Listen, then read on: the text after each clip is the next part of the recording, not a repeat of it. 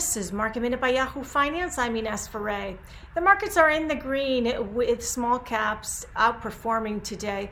Eli Lilly boosted its 2020 profit guidance, also gave guidance for next year, and announced a deal to acquire Prevail Therapeutics.